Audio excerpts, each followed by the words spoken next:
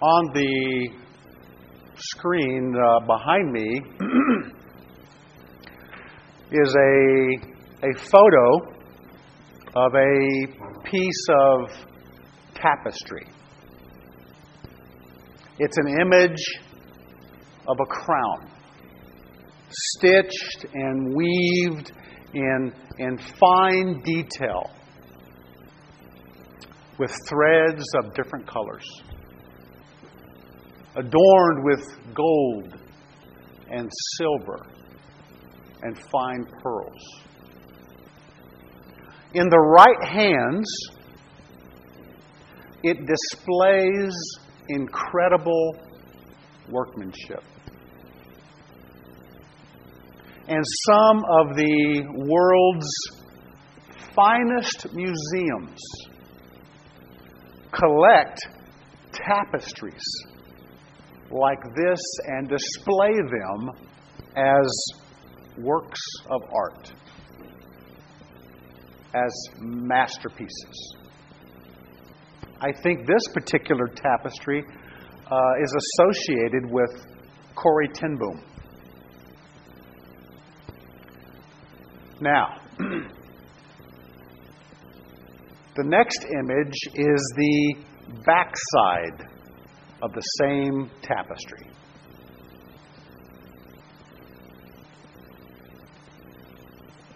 If you notice, the backside shows something of the image, right? It shows something of the image, but it's a jumbled mess. It's full of loose ends and frayed edges and knots. It looks like I did it. While the front side looks beautiful and finished, the back side looks ugly and tangled. We are meant to see and admire the front side, not the back. But the truth is, you can't have the front without the back. This morning we are beginning our study through the Old Testament book of Esther, where we see the creative handiwork of God's providence as He saves His people from sure destruction. And for our benefit,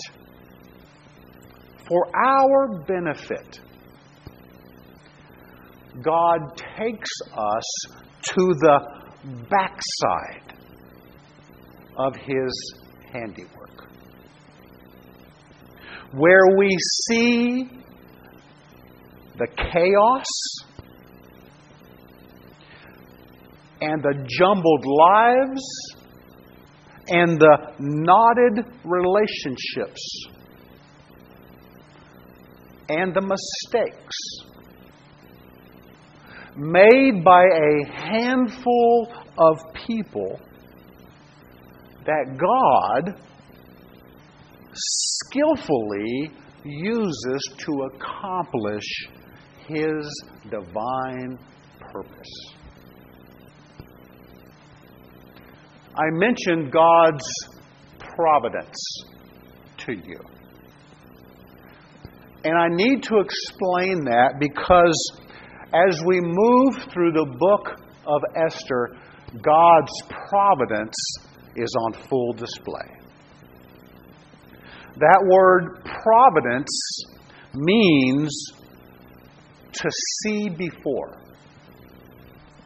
It speaks to foresight And when that word is applied to God, it takes on a much greater meaning, because God not only looks ahead and sees our choices and our actions beforehand, whether they be good or bad, right or wrong, but somehow, some way, God weaves them all together, like weaving a tapestry to carry out His perfect will, His masterpiece. Now, as you may know, in the book of Esther, God is not mentioned one single time, which prompted some to question why the book of Esther is even included in the Bible. God is not mentioned, not once. However, as we will see in our study over the next several weeks, just because God is not mentioned does not mean He is absent. Instead, in this story, God is sovereignly and silently working behind the scenes, weaving the choices and the actions of a few people with an invisible hand to accomplish a much greater purpose. The book of Esther belongs in the Bible. And the whole story speaks to the same truth found in Romans 8:28, where the Apostle Paul tells us, and we know, that God causes all things to work together for good to those who love God, to those who are called according to His purpose. God gave us the story of Esther to remind us that even though we often only see what appears to be the backside of God's handiwork in this world, He is always present. He is ever faithful. And He is working for our good, whether we realize it or not.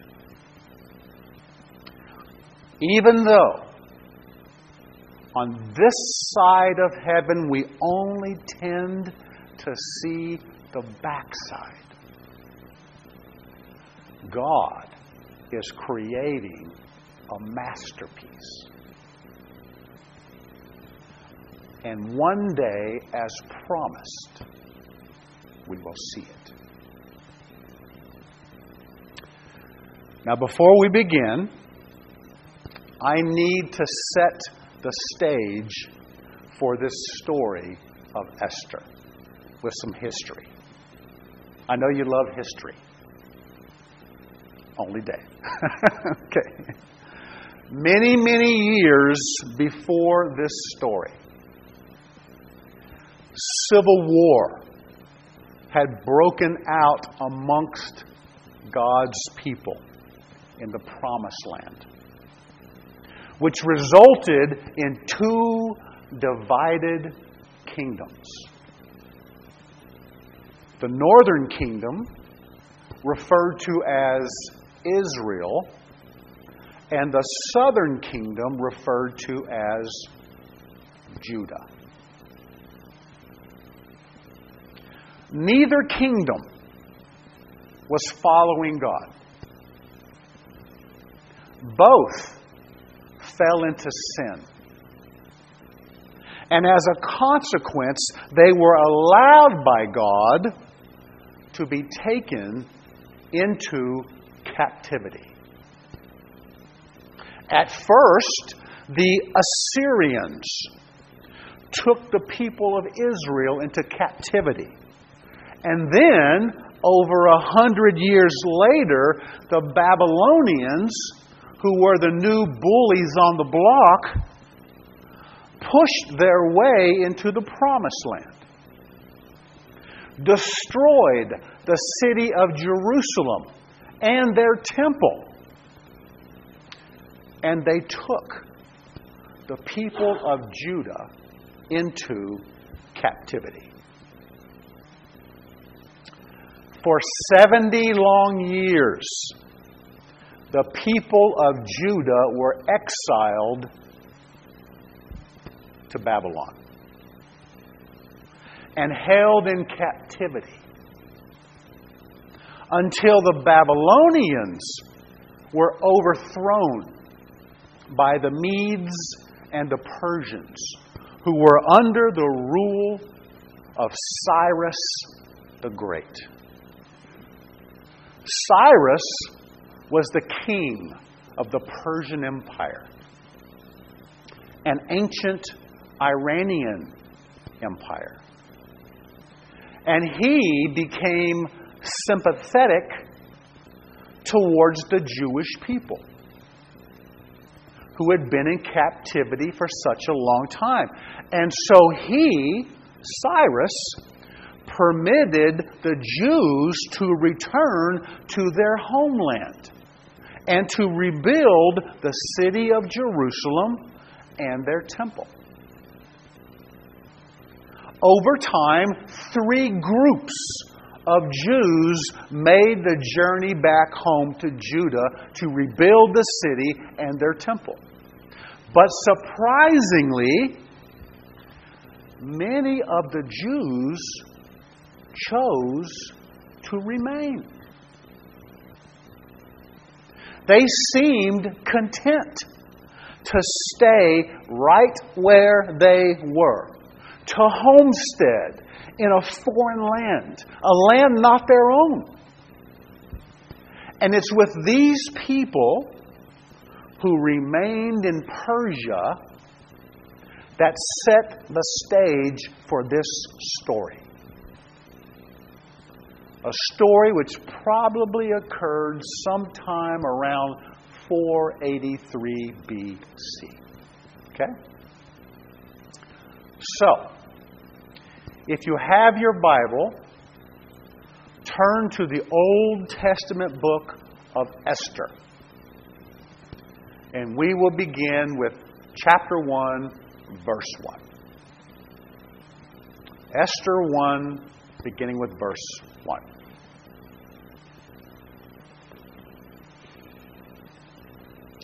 I'm going to earn my keep today because I got to pronounce a lot of crazy names. Just be gracious towards me. Verse 1. Now it took place in the days of Ahasuerus, the Ahasuerus who reigned from India to Ethiopia over 127 provinces. In those days, as King Ahasuerus sat on his royal throne, which was at the citadel in Susa, in the 3rd year of his reign, he gave a banquet for all his princes and attendants, the army officers of Persia and Media, the nobles and the princes of his provinces being in his presence. And he displayed the riches of his royal glory and the splendor of his great majesty for 180 days. Cyrus, who I previously mentioned, was the first king of Persia. But after he had come and gone, as well as a few others, it was his grandson, Ahasuerus, who became the reigning king of the Persian Empire. Now, your Bible, if you're using an NIV, your Bible may refer to this king as Xerxes. And that's simply what the Greeks called him. So we are still speaking about the same king here, okay? Who at the time, we are told, is in his winter palace located in the Persian city of Susa, which today would be located in the southwestern region of Iran. Ahasuerus was a very powerful king. He referred to himself as the great king, the king of kings.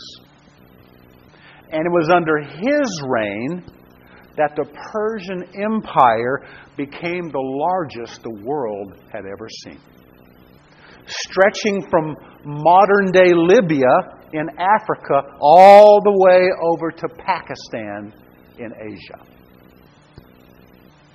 Now, after 3 years on the throne, Jewish history tells us that Ahasuerus, here we go, Ahasuerus wanted to invade Greece out of revenge from a previous defeat involving his father, King Darius, at Marathon near Athens in 490 BC.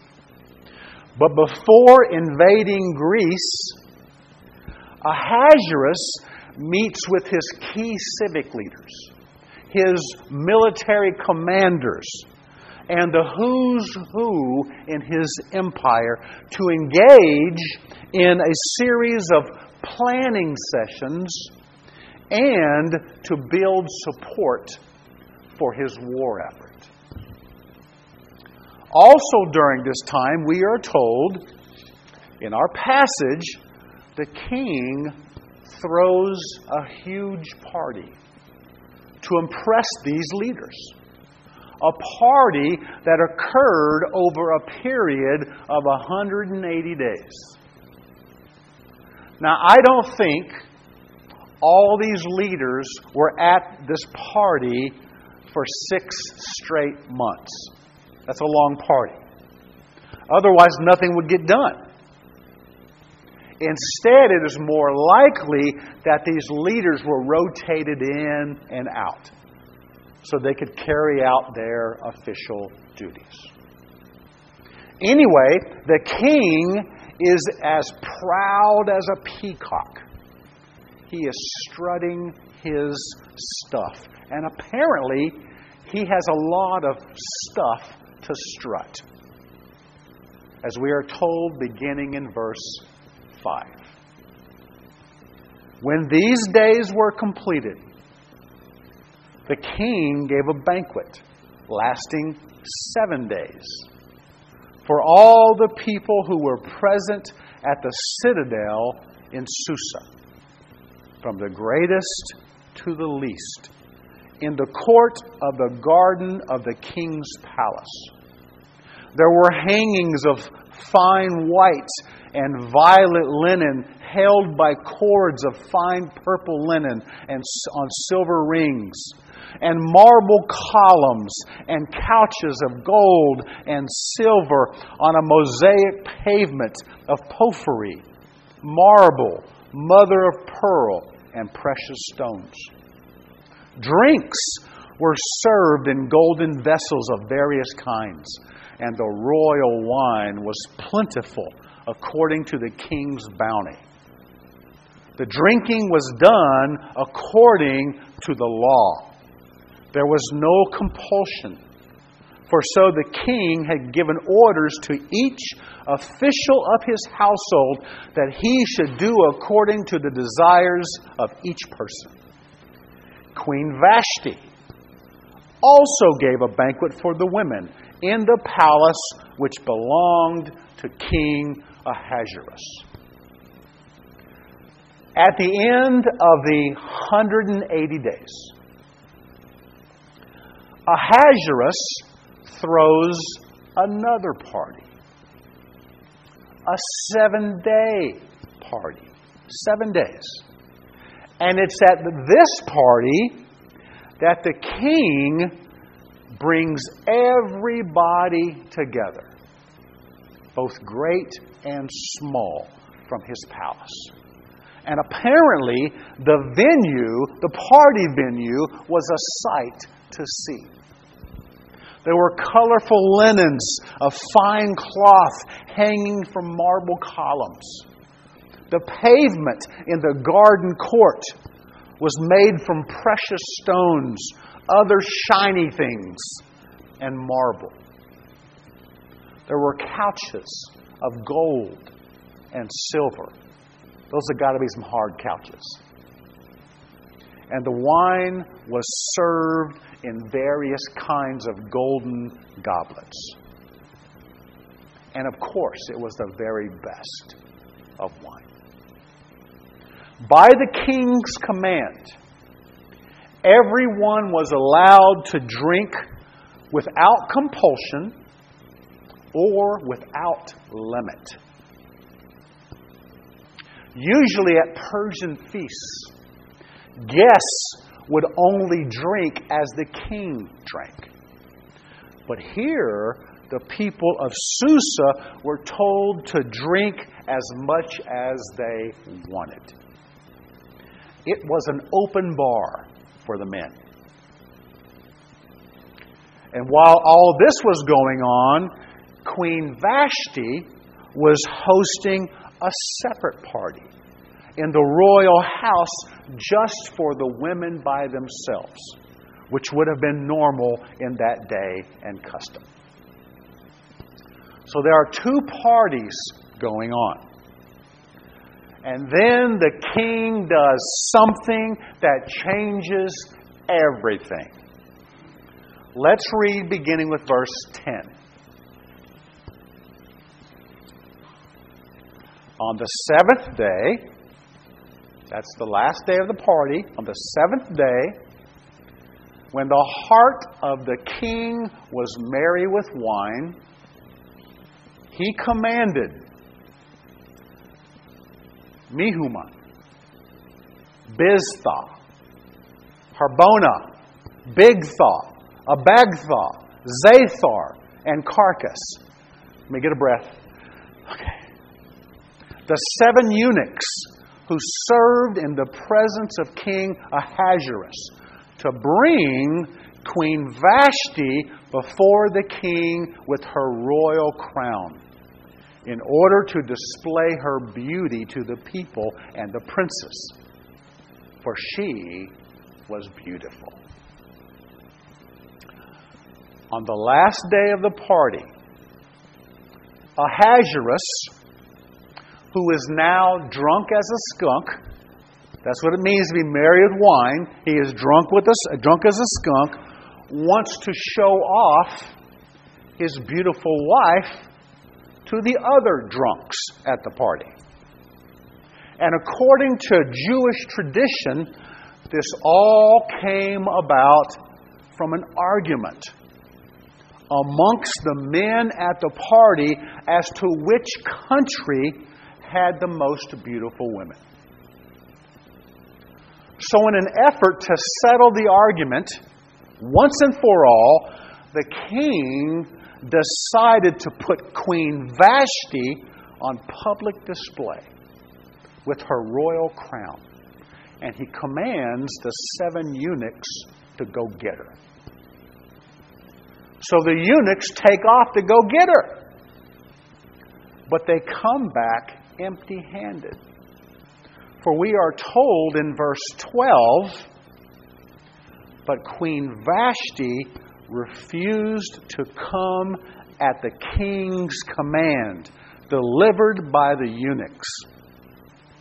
Then the king became very angry, and his wrath burned within him. Queen Vashti openly defies the king. which would have definitely raised some eyebrows in that day and culture. But her reason for doing so is not given to us. Maybe Vashti was too dignified and too modest to entertain a bunch of drunk men. Maybe, as some Bible scholars suggest, she was pregnant at the time and did not want to expose herself in that way. Or maybe, as others interpret the Hebrew language, Vashti was commanded to come to the party naked, only wearing her royal crown, which would have been a huge scandal and would easily explain why she defied the king's command. Whatever the case may be, Queen Vashti wanted no part of it. She wasn't going to be paraded around like a piece of meat in front of a bunch of drunk men. And so she courageously refused her drunken husband in front of his partygoers. For 187 days, Ahasuerus, who reigns over the massive Persian Empire, the ruler over the known world at that time, the king who has been trying to impress everyone with his power and splendor and majesty and great wealth, in one drunken command, in one fell swoop, is publicly humiliated by the queen. The king looks bad. He's used to getting what he wants, but not this time. And he's livid. He's furious. Apparently, Ahasuerus was known for his irrational temper and his blind fits of rage. For example, in his upcoming military campaign against Greece, he ordered a bridge to be built over a channel of water which separates Greece from Turkey. However, upon completion of the bridge, just before he was able to use it, a storm came and completely destroyed the bridge. This angered the king so much that he ordered his officers to give the sea 300 lashes as punishment. And then he sent soldiers who threw shackles into the sea to bind it and to stab the waves with hot red pokers. You can't make this up. Then after all of that, the king had all the builders of the bridge beheaded. So this king is off his rocker in anger. He's a mean drunk, a really mean drunk. And he goes to his counselors, who were likely also drunk, to solve his little marriage problem. This is going to be good. This is an accident waiting to happen. So let's follow along, beginning with verse 13. Then the king said to the wise men who understood the times, For it was the custom of the king so to speak before all who knew law and justice and were close to him. Karshenah, Sathar, Admathah, Tarshish, Mares, Marshenah, and Milcom. Another breath, hang on. Okay. The 7 princes of Persia and Media, who had access to the king's presence and sat in the first place in the kingdom. According to the law, what is to be done with Queen Vashti? Because she did not obey the command of King Ahasuerus, delivered by the eunuchs. In the presence of the king and the princess, Milcom said, Queen Vashti has wronged not only the king, but also the princes and all the peoples who are in the provinces of King Ahasuerus. For the queen's conduct will become known to all the women, causing them to look with contempt on their husbands by saying, King Ahasuerus commanded Queen Vashti to be brought into his presence, but she did not come. This day the ladies of Persia and Media, who have heard of the queen's conduct, will speak in the same way to all the king's princes. And there will be plenty of contempt and anger. If it pleases the king, let a royal edict be issued by him, and let it be written in the laws of Media and Persian, so that it cannot be repealed, that Vashti may no longer come into the presence of King Ahasuerus. And let the king give her royal position to another who is more worthy than she. When the king's edict which he will make is heard throughout all his kingdom, great as it is, then all the women will give honor to their husbands, great and small. Yeah, sure. Okay. Ahasuerus calls in his 7 counselors, which were likely astrologers who foolishly looked to the stars for advice. Or if the truth be told, these are the guys who tell the king what he wants to hear. They know how to flatter the king. They know how to work the king.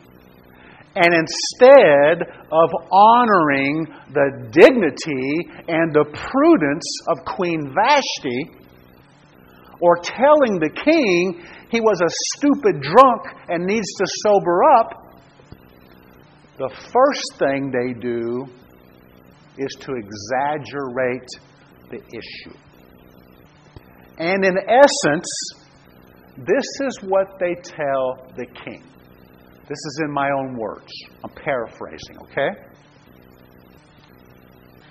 Vashti has done wrong.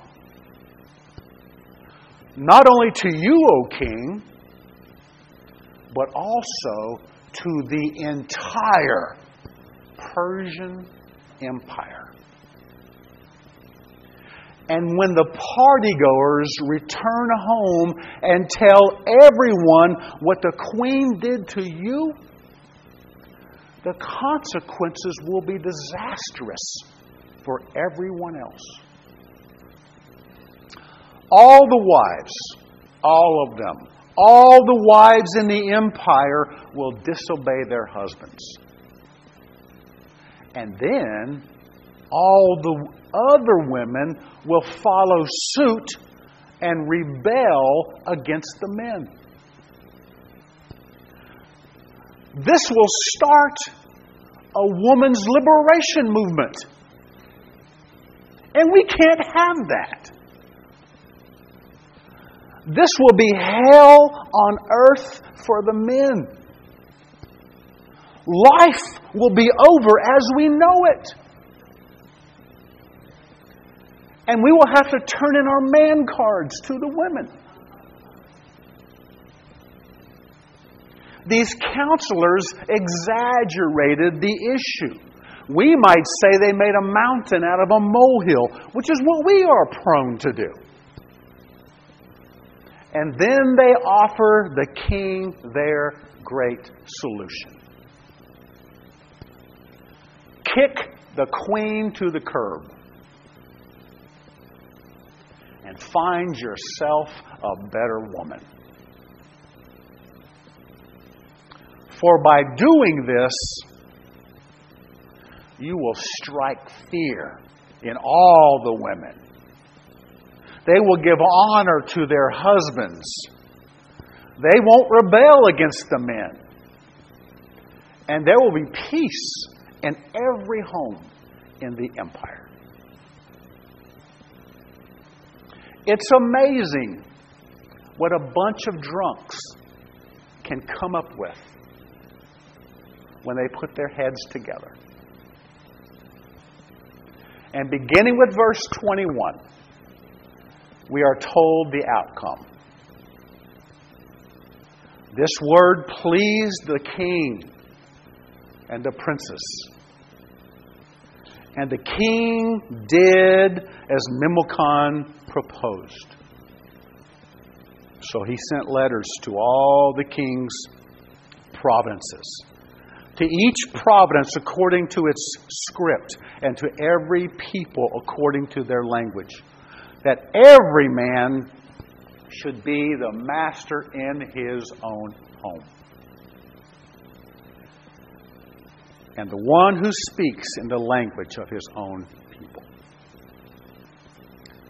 Well, Ahasuerus agreed to the advice of his counselors, and Vashti was removed as the queen.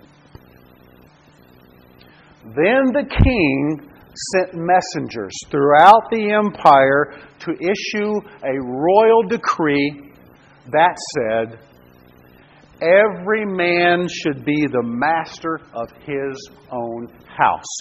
Or said in another way, every man should act just like the king. What a stark contrast to the advice the Apostle Paul gave us in Ephesians chapter 5, verse 25, when he said, husbands,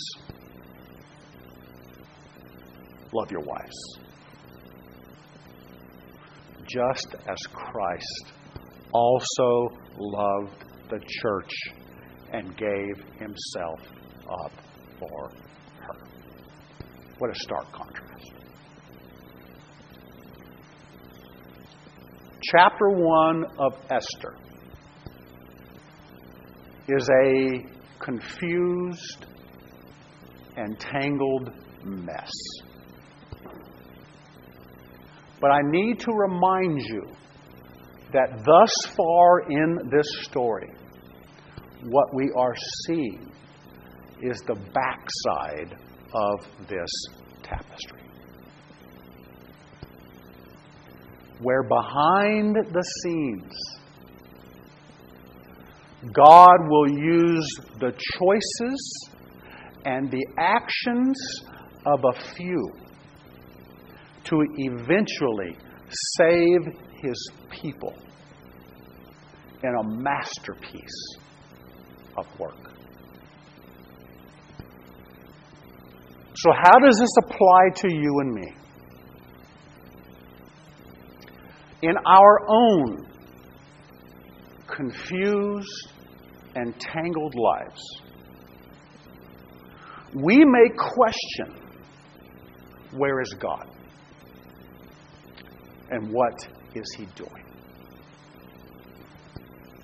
In our jumbled lives, full of knots and loose ends and frayed edges, we may be wondering if God is working in our lives. The answer is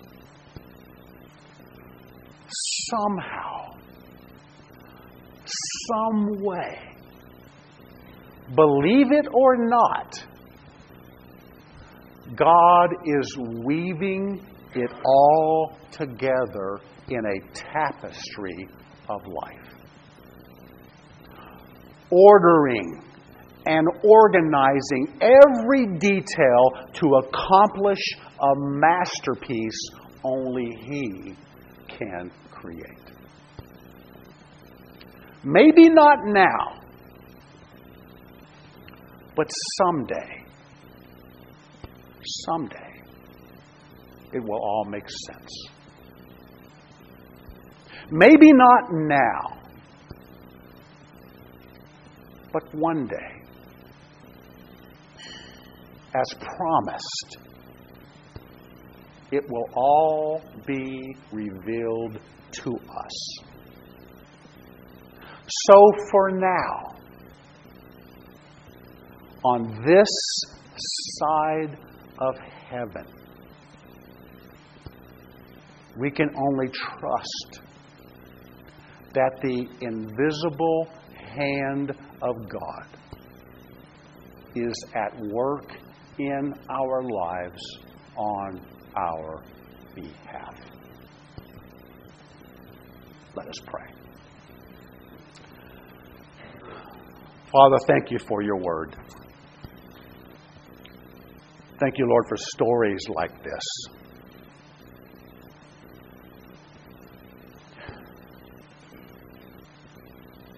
Thank you, Lord, for the truth that you are God.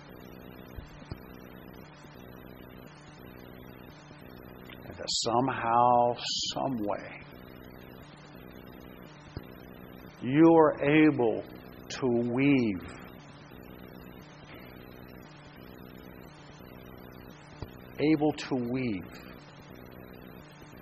our choices and our actions,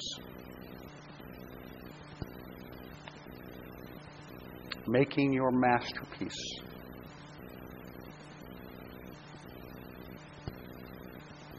I admit, Lord, sometimes it appears all we see is the backside, the chaos and the confusion, the tangled mess and the knots.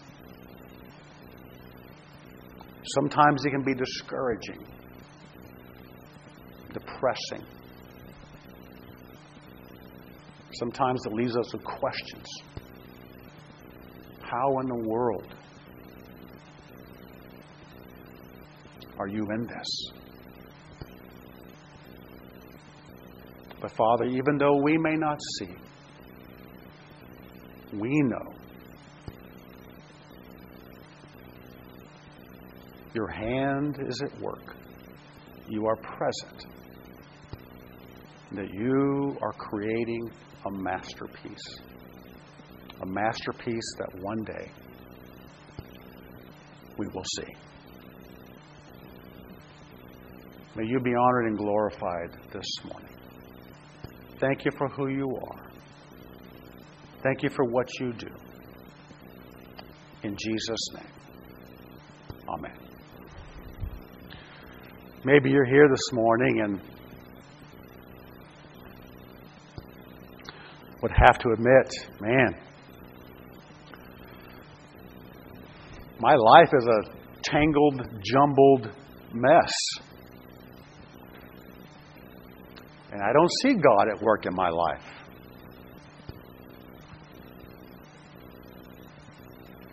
I've been there. Where are you, Lord? Why don't you do something?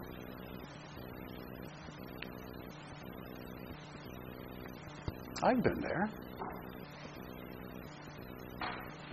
But the truth is,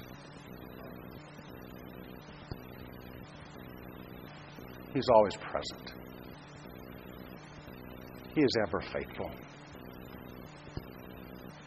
And He's always working. Believe it or not, whether you see it or not, He is always at work. And we have the hope.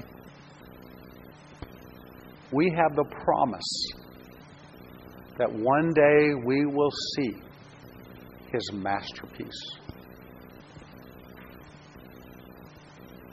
And here's kind of the interesting part. What I just described to you this morning, I tend to kind of focus individually in my own life. But that's also collectively for us as a body. God is weaving each of us within our lives. I'm being woven into your life. You're being woven into my life. And that may not make sense. That might even seem confusing and chaotic. Right? But God knows exactly what He is doing, and we can trust Him. We have to. We have to. Maybe you're here this morning and you do not know Jesus Christ as your Lord and Savior. I can tell you, He's working in your life. You know how I know that? You're here. You're here. Maybe you're looking for a church home. We'd love to have you. Or maybe there's something else going on. You just need some prayer. Whatever the case may be, I just ask that you respond to Him. He loves you. Respond to Him. Yes, your life may appear chaotic, and it may appear jumbled, and it may appear tangled. It may seem knotted, but God is working. You're just focused on the backside, but there's a front side. That's our hope. This is the first Sunday of the month, and we are going to participate in communion. I'd like to invite our servers to come on up as the elements are being shared. You know, the bread and the juice represents the body and the blood that was given on the cross, right? As we look at what happened on the cross, it was ugly. It was brutal. It was bloody. It was vicious. Right? The cross is the backside of God's handiwork. The cross was the backside of God's handiwork. And the masterpiece is our salvation. The front side of God's handiwork is our salvation. You can't have the front without the back. Jesus was in the upper room with His disciples. Hours before He was to be betrayed, arrested, taken to a kangaroo court, falsely accused, crucified. Jesus knew this was going to happen. Nothing surprised Him. He knew this was coming. And still, He thought of others. That amazes me. He thought of you. He thought of me. And He broke the bread. And He said, this bread represents my body that will be broken for you. He told His disciples, eat. May we do likewise. Let me close us in prayer. I want to pray for our offerings for this morning, but also for our fellowship afterwards. So, Father, I thank You again for drawing us together. I thank You for my brothers and sisters. I love them dearly. You love me more. Father, I thank You that You are sovereign. I thank You that You're in control. I admit I don't understand it. And quite frankly, sometimes I don't agree with it. But the problem is, I don't have the big picture. I don't see clearly. I see what I want to see. Thank You for who You are. Lord, thank You for the gifts and the offerings that are brought to this church. Thank You, Lord God, for the generous giving. Thank You, Lord. Father, I pray that You'd bless us. Lord, You give us wisdom and insight and discernment into how to use what You've blessed us with. And then, Father, for our fellowship, bless our time together. Help us to love one another. Help us to connect with one another, to enjoy what You blessed us with. Bless the food to our bodies. Bless those, Lord God, who have prepared and brought food. But bless our time with one another and our time with You. Again, I thank You for who You are and what You do. In Jesus' name, amen.